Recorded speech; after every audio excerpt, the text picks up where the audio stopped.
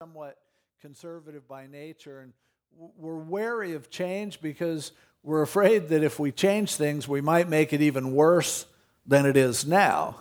Politically, sometimes you get to a point, like in the last election, where people are feeling like, man, things are going so bad right now that both parties were saying, we need change, and people are ready to buy into almost any change, no matter what it involves. And we're beginning to find out that in this case, change means that's all that's going to be left in your pocket is some change after it's all over.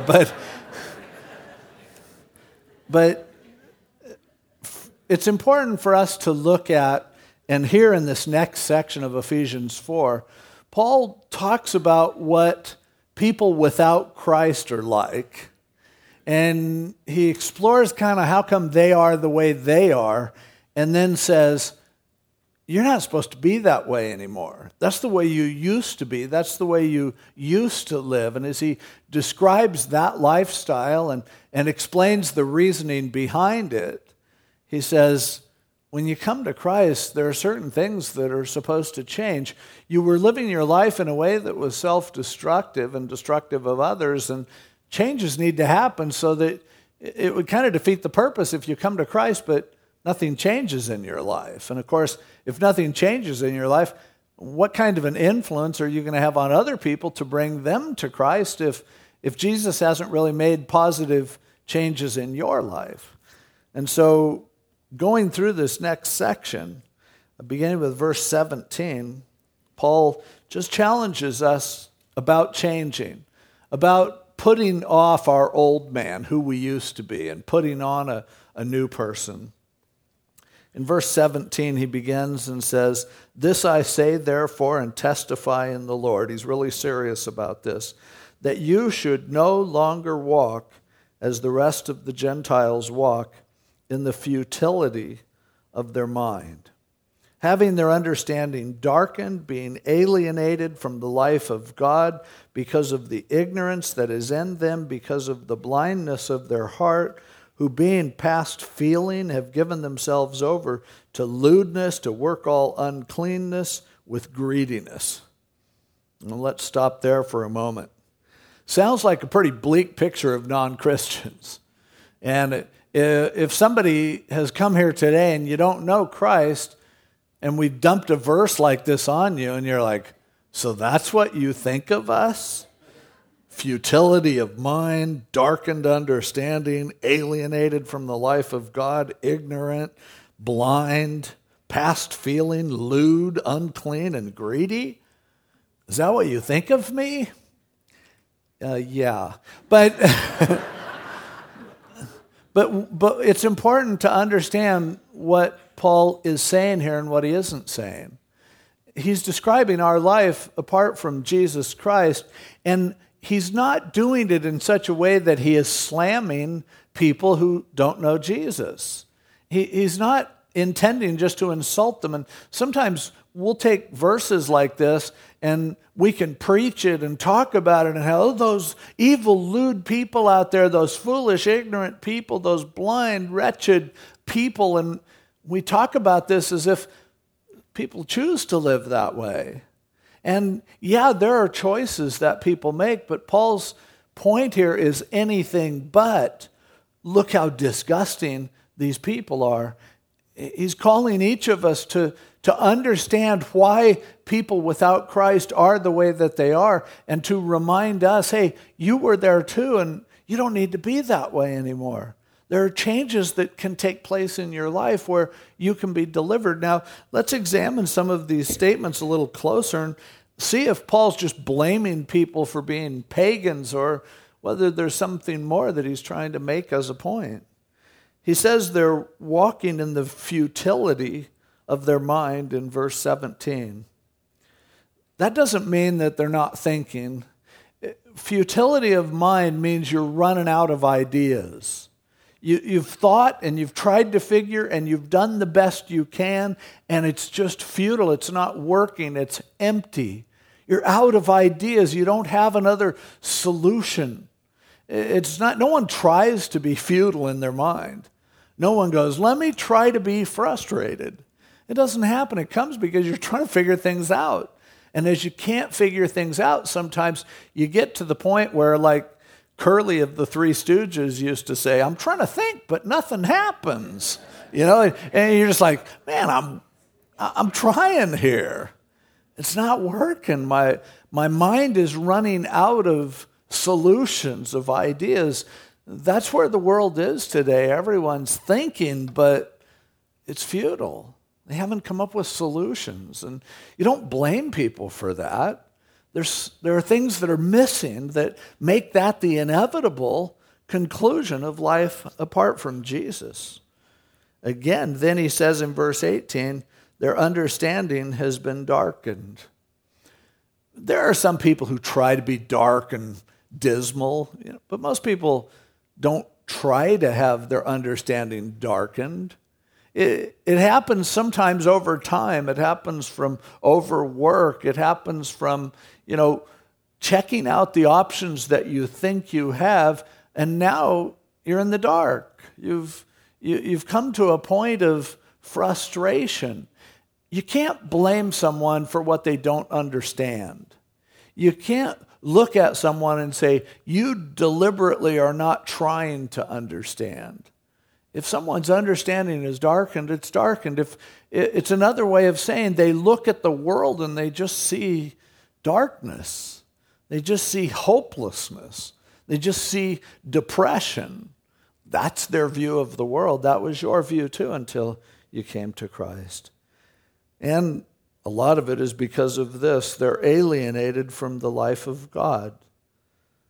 They're a long ways from God. God seems like a foreign concept to them. And the reason that it feels that way and looks that way is because God hasn't touched them in the way that they can understand, in a way that they can see. It's just still an alien concept to them. God seems like some UFO Martian out there. He doesn't seem like someone who's real and who really cares about people and who really knows you and understands you. That's a foreign concept to someone who hasn't met Jesus Christ. Because of the ignorance that's in them. It's not something that you blame people about when they're ignorant. The word ignorant just means they don't know any better. They just don't know. The heart of Jesus, as he hung on the cross, to the people who were crucifying him was, Father, forgive them, for they know not what they do. They don't get it. You just can't beat people up for being ignorant, and it makes them smarter. You can't take what they don't know and cram it down their throat and then hold them accountable for it. They do not know. That's where they are. When you don't know Jesus, you just don't know. You just don't get it. And that's where you were before he touched your life, before he gave his Holy Spirit to you. And that's where they are now too. It's ignorance. And, people go, well, wait a minute, it sounds like you're making excuses for people who don't know Jesus. Ignorance of the law is no excuse. No. It's true. The fact that they're ignorant doesn't save them, because they're condemned if they don't know Jesus Christ. If they don't have a solution, they don't have a solution. But to point the finger at them and blame them and act like they chose that is not correct at all. And that wasn't what God did. He came and he revealed himself because of the ignorance that existed within the world. I don't mean it as an insult at all. Finally, because of the blindness of their heart. I guess you blame a blind person if they poke their own eyes out. But when someone's going blind, they just go blind. They can't see anymore, and you can't describe it for them. My mom went through, over a period of time, she went blind. And finally, they told her, they took away her driver's license. They said, look, you're legally blind. You can't drive anymore. It actually was kind of a good thing for her, because she was trying to drive and she couldn't see. She thought, as long as they give you a driver's license, I guess you can see. And she was crashing her car into stuff and everything. And so finally, when, it was one too many times, and they said, look, Mrs. Rolfe, you're blind. Now, I didn't get down on her for that. Mom, why don't you see? No, if you're blind, your eyes aren't working. You can't see. That's the condition of a person who's in this world without Jesus Christ. What they know is all they know. What they can see is all that they can see. You can't make them see what they can't see, really. They need to be enlightened in a way that, pointing the finger at them just isn't going to do it. Understand, everyone out there in the world who is doing things that are destructive and sinful and hurtful, it's because it makes sense to them. It looks like a good idea to them. And come on, before you shake your head at that, ask yourself about some of the things that you did before you met Jesus Christ. It seemed like a good idea at the time, but you're ignorant and blind. You didn't know. You were doing the best you could with what you knew, and you hadn't learned something more in order to be delivered from that trap and that lifestyle. And then finally, as he says in verse 19, who being past feeling. It doesn't mean they don't feel. The word there literally means they're calloused. Now, sometimes we'll say, oh, you're so calloused. You don't blame people for being calloused. Calluses develop because of continuous injury, because of continuous hurt. The more hurt you have, the more your body develops a callus to protect you. And there are places where calluses are good. Guitar players form calluses on their fingertips, just like pitchers do in baseball. And it's kind of good because sometimes in order to play a guitar or to throw a baseball hard, you need to have a little less feeling in some places. But what life does to us is it hurts us so much that we become calloused all over. We do whatever we have to do to stop hurting so much. And people get past the feeling. People get to the point where it's like, I'm numb. They didn't want to be that way. Nobody wants to live that way. But injury after injury and pain after pain causes us, if we're going to survive this life, we develop calluses. It's not just non-Christians either. It's Christians too. In fact, that's Paul's point. Some of you are all living this way. You're not allowing God to do his healing work in your life. And so as a result, you've become hardened. In fact, an awful lot of the coping mechanisms of this world are in order to inflict a callousness, to get you past the feeling. Everyone who takes a drink to feel better is trying to get past their feelings. Feelings hurt so bad that it's like, I've got to numb that. And others do it with self-medication of various kinds, or prescription medications at times, or we find diversions and activities. For some of us, our drug is television. We get to the point where, man, it hurts enough that I just need to zone out here. And I just want to look at something that allows my mind to escape. I'm past feeling. I'm just zoning out and staring at the television or at a movie. Or for some of us, we just eat ourselves into a state of numbness. And it does feel good at first. It usually doesn't, eventually. But I know a couple weeks ago with all the worship leaders, we went out to Buca di Beppo's, an Italian food place that just piles food on. And man, I ate Italian food until I really was past feeling. But the problem is, like all of our self-medication, the feelings come back, and sometimes worse, and in ways that you don't want. So we're all trying to deal with pain. We deal with it in different ways. Some people, their drug of choice is vegetables. They think if they will eat enough vegetables that then they're going to feel better. If they exercise, run enough, lose enough weight, gain enough weight, whatever, our goal is to get past feeling. But the problem is our feelings are good. Our feelings are designed with a purpose. And if we just reject the whole idea of feelings and make ourselves numb, we're never going to experience life. We're just going to endure life. We're just going to get by the best we can. And that's where everyone is who's without Jesus. And he goes on to say they've therefore given themselves over, or they've settled for the life that they lead. And that life is a life of, first of all, lewdness.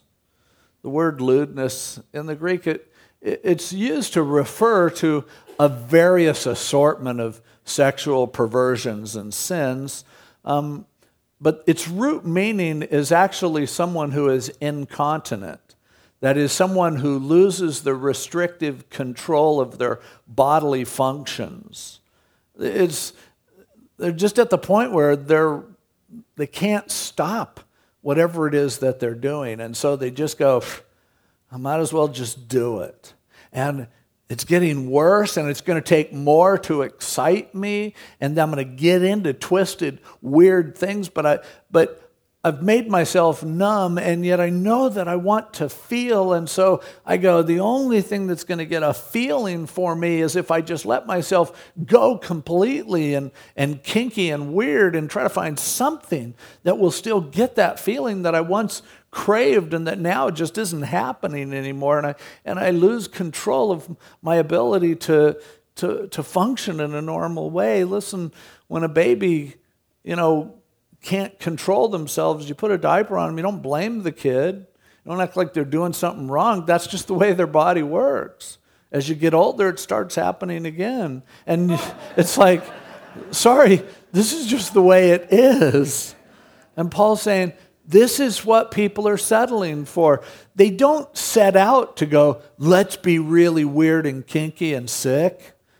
They settle for that when everything else lets them down. And he goes on to say they work all uncleanness. That word there is the word akatharsis. Catharsis is a word that means to clean or to heal in Greek. And we use it. We say that something's cathartic if it has a healing effect to us. And in Greek, the A in the front of it means not. So he says they're settling for what is non-healing. For that which isn't going to make you better, it isn't going to make you feel better. Their behavior is an attempt at healing. They're trying to grasp onto anything that might help me get better. And yet, they don't know what's going to fix what's wrong with them. They don't have within them the capacity to really heal, so they settle for an assortment of kooks and witch doctors and nutritionists and whatever. Sorry if you're a nutritionist, but maybe holistic medicine, or maybe if I burn the right color candles, or maybe if I do this. And see, the sad thing is, the world is full of people who are trying to heal others and heal themselves. Most people who go into the sciences like psychology and psychiatry really genuinely want to try to understand themselves, and then hopefully they can understand others. And I'm thankful for people who choose to go that route. But, without Jesus, without him being in the mix, the truth is all the tricks that you learn aren't going to heal anybody. I knew a guy who went for counseling, and the counselor told him, you never really let yourself be a kid, so what I'm prescribing for you is 1 week a month, I want you to wear a diaper and crawl around on the floor and get in touch with your inner child. I tried it. It didn't really help. But that's the kind of stuff that I didn't really. But that's the kind of stuff that people really do. And you look at some of the people who have the sweetest hearts, like Oprah Winfrey. Every day she's coming up with more magic men and more healers and more help. And I know in her heart that's what she really sees, that people hurt and are sick and they want to be healed. But all she can do is keep coming up with more and more kooky things that don't work. I don't blame her. I don't pronounce judgment on her. It's like she's doing the best she can with what she knows, because frankly, she just doesn't know Jesus. And that's where people are at. So they work everything that doesn't heal. And then finally, greediness. That's a word that just means you want more and more and more. You think if something's not working, maybe I'm not taking enough of it. if going shopping doesn't ultimately fulfill me, maybe if I shop more, maybe if I buy more toys, maybe if I find more relationships, maybe if I take it a little bit further, and all of this is futile, but it's a natural thing because it's like if this is all you know and this is all you have, and you go, it's weird because when I take a bite of ice cream, I really do feel better, but then I feel worse. So maybe more ice cream will do it. Maybe more of whatever it is that I'm trying to use to fix me will do it. And that explains the world. That explains why people are the way that they are. And I think it's important for us to recognize what this is. Because for too long, we point our fingers at people who are living in sin. We point our fingers at people that are doing things that God says will destroy you. And we very self-righteously act like, you guys are disgusting. You guys are so stupid. You're so phony. You're such sinners. Oh, you deserve hell. I can't wait till you burn, you losers. And we're like, hey, wait a minute. Wasn't that you? Wasn't that me? Isn't that what we still live like? Come on, let's be honest. A lot of times all we do when we become Christians is we find Christian versions of all of those phony ways of healing yourself.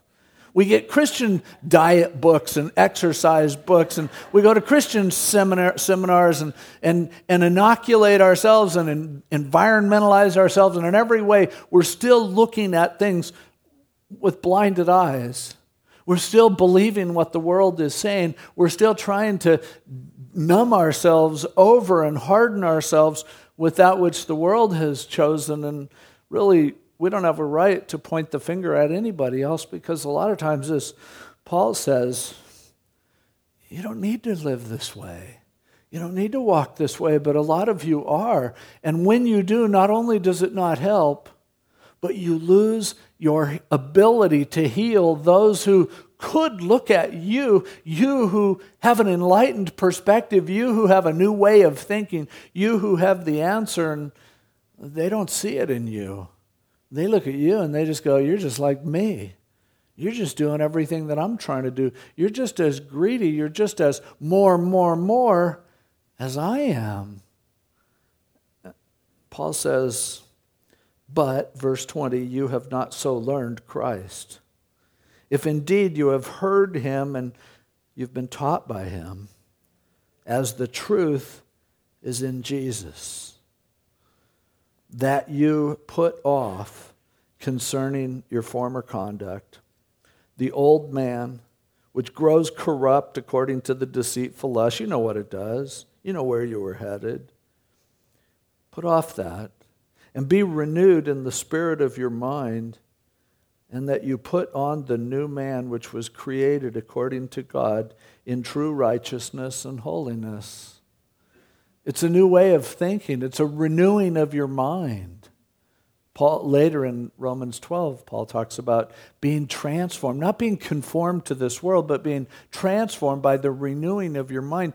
If we don't learn to think differently than the world, then we too will be darkened in our understanding, futile, we'll become calloused, we will try all sorts of things to heal, and none of them will heal us. We won't get any better, and we won't be close to God. We'll be alienated from him. We'll be walking like, yeah, we have the answers. We know it's in Jesus, but if we don't let him transform the way that we think, if we don't allow our minds to be deprogrammed and then programmed according to God's word, then we're not going to be any better off than everybody out there in the world who is living in futility and frustration and hurt and just an absolute inability to do anything constructive, just blindness and deafness and deadness and a lack of feeling.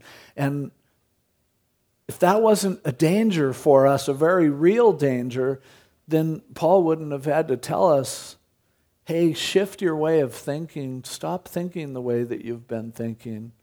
If you keep thinking the way you're thinking, you're going to continue to live the way that you're living, and the result of the way that you're living is you're going to destroy yourself and everyone around you. Start to think differently. And how do we do that? The truth is in Jesus. So we're talking about His Word making a difference in our thinking. How does that happen? I mean, if the truth is in Jesus, then certainly it would be wise for us to read the Bible every day, not legalistically, but out of a sincere need. If the truth is in Jesus, it would be good for us to memorize scripture verses and put the truth of Jesus in our head. Put it in there so it's with us all the time. Hey, you're not even trying until you have memorized more scriptures than you know TV theme songs. You know, we could all sit here and sing the theme songs to shows like Gilligan's Island and Beverly Hillbillies have been off the air for 30 years. But do we know the words of Jesus? Do we know this book? Do we deliberately program it into our thinking because we recognize that it can deliver us and it's the only thing that can deliver us from what's killing us? Do we even make an effort at that? Do we meditate on the Scriptures? Do we take a little part of Scripture and really mull it over in our minds and let it soak into our spirits and talk to God about it and share it with others? And do we do that, or do we think, I don't know, meditation sounds kind of hippie-ish, and I don't want to be New Age, I don't want to be emergent, I don't want to be, hey, the truth is here, but man, you got a lot of lies in your head. You have a lot of years of destruction that you put into yourself. If you've been raised a Christian, you can't even remember not loving Jesus. Oh, be thankful. Because people who came to the Lord later in life, the baggage that they're carrying, you can't believe. You can't believe the amount of pain that's in here. And the way that someone lives when they're destroying themselves makes perfectly good sense to them because they aren't thinking right. They aren't thinking straight. Why in the world would someone drink themselves into oblivion knowing that it ruins their life?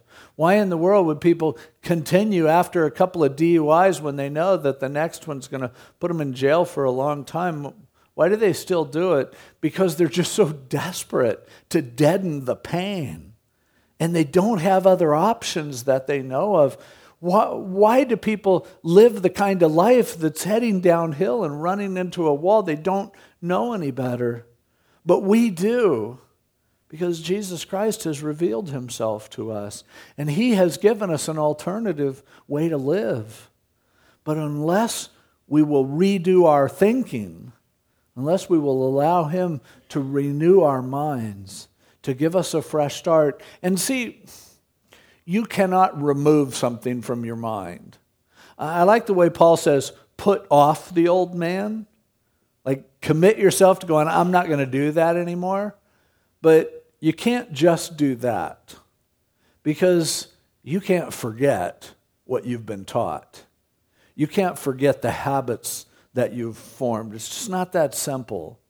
You can't not think about something. The only way that your mind can be renewed and healed is if you think about something else instead. When you have a bad thought bouncing around in your head, you can't go, don't think about it, don't think about it. You'll think about it that much more. Really, all you need to do is start thinking about something else. Sometimes I'll have a song going through my head that's like annoying. And it'll be, I don't know where it came from. I don't remember hearing it anywhere, but some disco song, and it's like, oh. And I try to get it out of my head, and it just doesn't go. And then I finally go, I'm going to put something else in there. And I deliberately start to sing in my head another song. And it's amazing how a good song can crowd out a bad song easily. And all of our thoughts are that way. It's by focusing our attention on that which is good and thinking about that our mind becomes programmed where now we get freed from that which was destroying us. And then what happens? God gives us a compassion for people who are trapped like we were. And God gives us empathy and an understanding of why they are the way that they are. We stop looking at sinners as being disgusting and ugly and gross, and boy, it'll be a good day when that person is in hell. And instead, we look at them and go, wow, what you're doing really makes sense to you, doesn't it? You're really that desperate to feel better that you'll resort to almost anything to do it. That's so sad. And boy, I remember some of the things that I did. You look at somebody and you go, oh, you can either just be totally disgusted by the demons of pornography, or you can look and go, how sad is it that someone has been so hurt by real relationships that somehow they'd rather have a relationship with an image on a screen or in a magazine rather than to try to one more time connect with real people and see if that can work. It's so sad. And yet every one of us knows what that's like, because in one area or another, one way or another, that was us. And frankly, in the body of Christ, to a great extent, this is still us. If we get a day when we're really honest, we still need to do what Paul is telling us to do. Change our minds and decide to put off the old way of thinking. Now, you're not done with it yet, but you've decided, I'm going to stop destroying myself, and I really want the Word of God and the Spirit of Jesus and the kind of compassion that He had. I want that to permeate my life. And when that happens, it's not like, okay, great, now I'm done with sin. God continues to allow us to struggle with sin, and I'm convinced one reason why He doesn't just completely fix us is because we're here for a reason. Because there are people who are today as blind as we used to be, as darkened as we used to be, as alienated from God as we used to be. And the more progress we make, the more we have a tendency to get further and further away from them and think that, oh, I don't even know what they're thinking. And God will allow us to fall so that we'll go, oh, yeah, I do know what they're thinking. I get it, because sometimes I think that in just different areas and in different ways. But He wants us to understand that people are the way they are because they haven't been given the information that they need. They haven't been given the way out. They haven't had the healing offered to them that Jesus Christ died for them to have. When God looked at a sinful, God-rejecting world, He didn't look down and just go, those people are disgusting. I think I'll just destroy them and start over. He came Himself. He became a man. He took upon Himself everything that we have ever struggled with, and He struggled with it. And He then gave His life because He cares that much about turning the light on for people who are in the darkness, about reaching out and healing those people who have become so callous that all of the damage that's been done has just caused them to be dead to everyone, has caused them to get beyond feeling. And He didn't want to leave us that way. And He doesn't want us to leave this world that way. He wants us to discover our own healing and to discover the truth and the power of turning a light on and being delivered and changing your mind and programming your mind with things that are good, and then to go out there to people who are still confused and to lovingly turn the light on for them, to lovingly give them hope, to let them know there's a way out for you. It doesn't have to be like it is. It doesn't have to keep going the way it's been going. God has a better way for you, and I'm telling you, and I'm not saying it from arrogance. Believe me, I know what it is to be you, because on a bad day, I am you, where I don't get it either, but man, God has helped me to begin to see the light. He has helped me to begin to discover the truth, and I'm telling you, it's something that you can understand too. It's something that he sent his son to die so that you would understand it, so that you could connect with it. That's the good news. That's the gospel. That's our message. And the more the church looks like the world, the less our message will work and be effective. The more in each of our individual lives we continue to struggle as if we didn't know there's a God who loves us, we continue to settle for living in sin rather than to take steps toward dealing with that and receiving his healing. The more we do that, the less opportunity we have to take that life-saving message. If you've accepted Jesus Christ, you're going to heaven. But I hope that's not all it's about for you, because you're not dead yet. You're still here. And there's still a bunch of people out there who need what you have, who need to know what you know. And they're dying. And they're hopeless until somebody can turn a light on for them. And if you're walking in the dark, and if you're deadening your own nerves, and if you're living just like the world and you're hoping Oprah is going to fix you, then you don't have a message that's really going to matter. You can't go tell people about a light that you're not walking in. You can't tell people that Jesus loves them if you don't love them. They can tell, they can see the disgust on your face. Why did they live the way they live? Oh, we can sit and argue all day long and condemn those evil people, those adulterers, those homosexuals, hey, nobody wants to live like that. It doesn't work. But they've settled for that because they really don't see an alternative.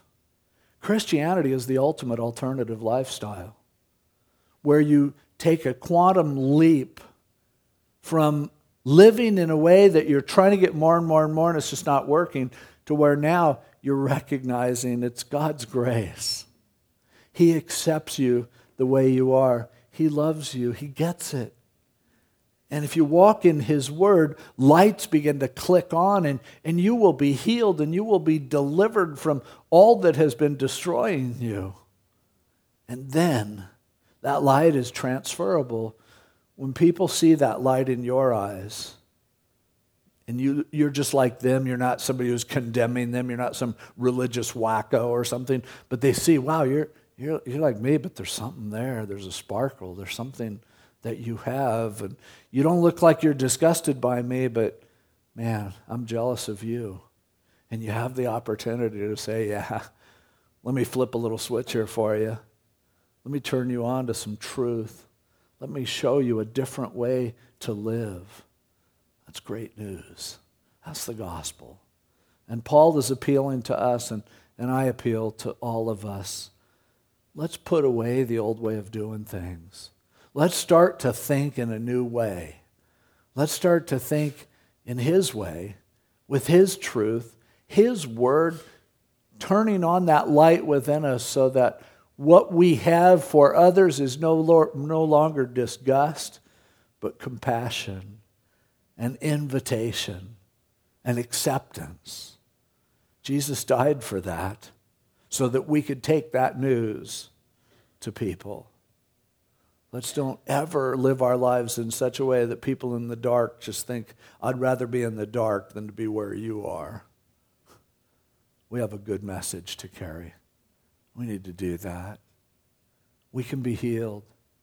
God can take all those calluses that we've developed over the years, and he can gently love them out of us and give us again a sensitivity, a heart, care and love for others, acceptance of others. He wants to do that. He saves us, that's great. But he saves us so that he can change us. And we ought to expect that, and we need to decide to do that, and we need to start thinking in a way that produces that lasting change. Let's pray.